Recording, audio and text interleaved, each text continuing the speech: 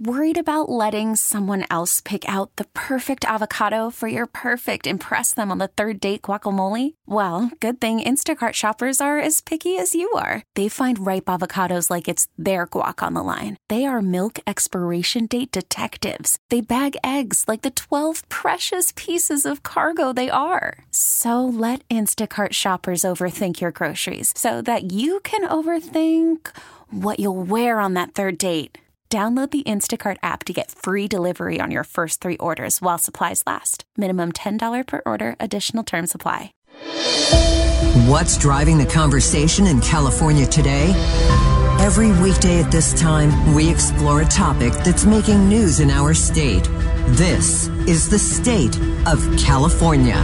Good afternoon. This is the State of California. Doug Sovereign is away today. We are joined by political scientists from Sonoma State University, Dr. David McCuan. With a pause in campaigns and elections for the moment, there's still a lot happening below the surface politically.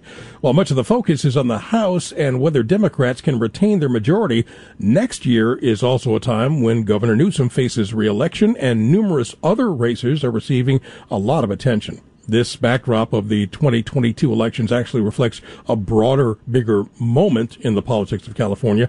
Professor McCuan, what changes are we seeing now and in the next few months that could affect elections next year? Well, good afternoon, Patti and Eric. What we're seeing really throughout the state is something a little bit different. Most of the focus has been what's happening with House elections, whether Democrats can retain the House next year, what will happen in the gubernatorial election. Obviously, we just recently had a recall, but what's happening kind of lower or down ballot is something very, very different. Republicans haven't won a statewide constitutional office since 2006, so they're looking at races like the Attorney General's race, like state controller's race, and have candidates there that are a little bit different in terms of going after those races and might present some interesting developments as we head to those 2022 November elections. So today's guest is a candidate for one of those offices and can talk about kind of his approach and what comes next in his own campaign. To talk more about it, we are going to turn to the KCBS Ring Central Newsline and bring in our guest, Lanhee Chen, a public policy fellow at Stanford University and candidate for controller in 2022. Thank you very much for talking to us this afternoon. You are a candidate for state controller in 2022. How are you a different type of Republican than what we typically see among recent GOP candidates in the state? Well, thank you for having me. I think the approach that I take when I think about this office is really not one that's particularly ideological or partisan. I think the question is, how can we best have a fiscal condition in the state of California that matches really the promise we have in our state? And so I approach these issues, in my view, in an independent way. You know, I think about, for example, how we can ensure better accountability for our state finances, how we can ensure more transparency. And these aren't ideological issues. I think, unfortunately, in too many prior campaigns, candidates, Republicans, and even some Democrats approach these issues from a lens or through a lens of ideology. And that's not really how I see this. I really see this through the lens of competency. And so my approach in this situation for this campaign is fundamentally different. Lanhee, thank you for joining us today. And how do you handle the balance, the dance between activists in both parties, Democrats on one hand, Republicans on the other, as you seek this nomination and talk about competency in the controller's office? Yeah, you know, I think unfortunately our politics has become too tribal, and it's been tribal on the left and tribal on the right.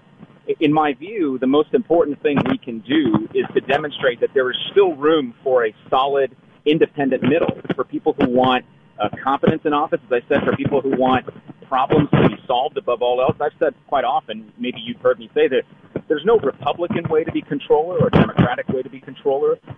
There's simply a competent California way to be controller, and that's really the focus of my campaign and my candidacy. Lanhee Chen, we are going to put you on hold just for a second and see if we can get you a better phone line. Don't go away. Hopefully we have a better phone line for our guest, Lanhee Chen of Stanford University and the candidate for state controller next year. So, obviously, you're establishing your pragmatism and your competence if you get the job of controller, but the Democratic strategist obviously is going to try to tie you to the Republicans, mainstream Republicans elsewhere. How do you handle that?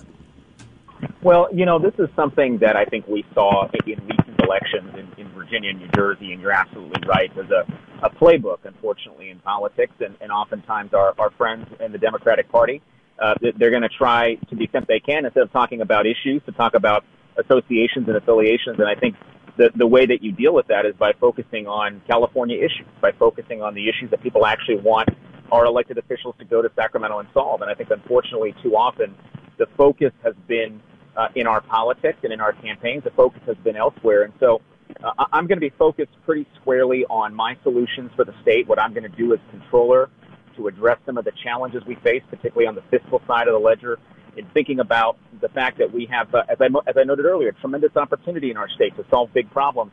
But we can't do it if we don't have our fiscal house in order, if we don't have an understanding of where our money is actually being spent. And so those are the things I plan to focus on during the course of this campaign. If elected controller, sometimes that position has a contentious or awkward relationship with the legislature. How would you work with members of the legislature across the aisle if elected? Well, I am happy to sit down with anybody, and I'm happy to have a conversation with anybody, regardless of their partisan affiliation or their ideology, to talk about how we can address some of these challenges we face as a state. But, I'm also not afraid to call it like it is. And I think sometimes in Sacramento, that's going to mean making some people in the status quo kind of unhappy. But, I think that's unfortunately part of this job. Is if you're doing the job well, you're probably making a lot of people unhappy because you're saying to them, hey, listen, we're not going to let you just continue to do things as you've been doing them, because business as usual in so many cases across our state just is not working. And so my approach is going to be different. I hope I can work together with everybody to make it happen. But in cases where we can't, I'm going to make it very clear that I report only to the people of the state of California, and that's all I really care about.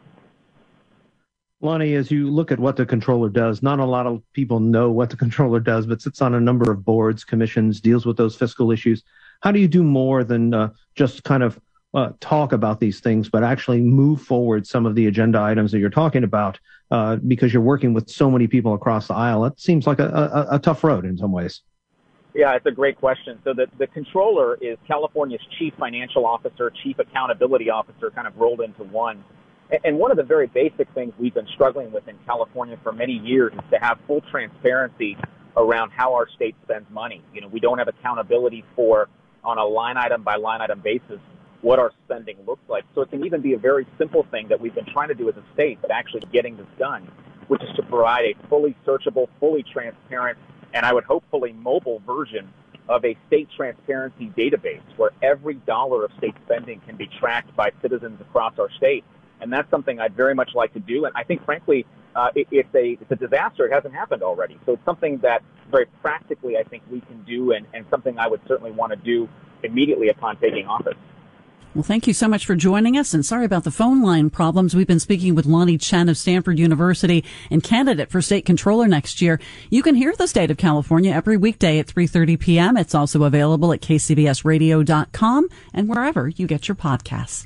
We really need new phones. T-Mobile will cover the cost of 4 amazing new iPhone 15s, and each line is only $25 a month. New iPhone 15s? It's better over here. Only at T-Mobile, get 4 iPhone 15s on us and 4 lines for $25 per line per month with eligible trade-in when you switch. Minimum of 4 lines for $25 per line per month with autopay discount using debit or bank account. $5 more per line without autopay, plus taxes and fees. Phone fee at 24 monthly bill credits for well-qualified customers. Contact us before canceling account to continue bill credits or credit stop and balance on required finance agreement due. $35 per line connection charge applies. See T-Mobile.com.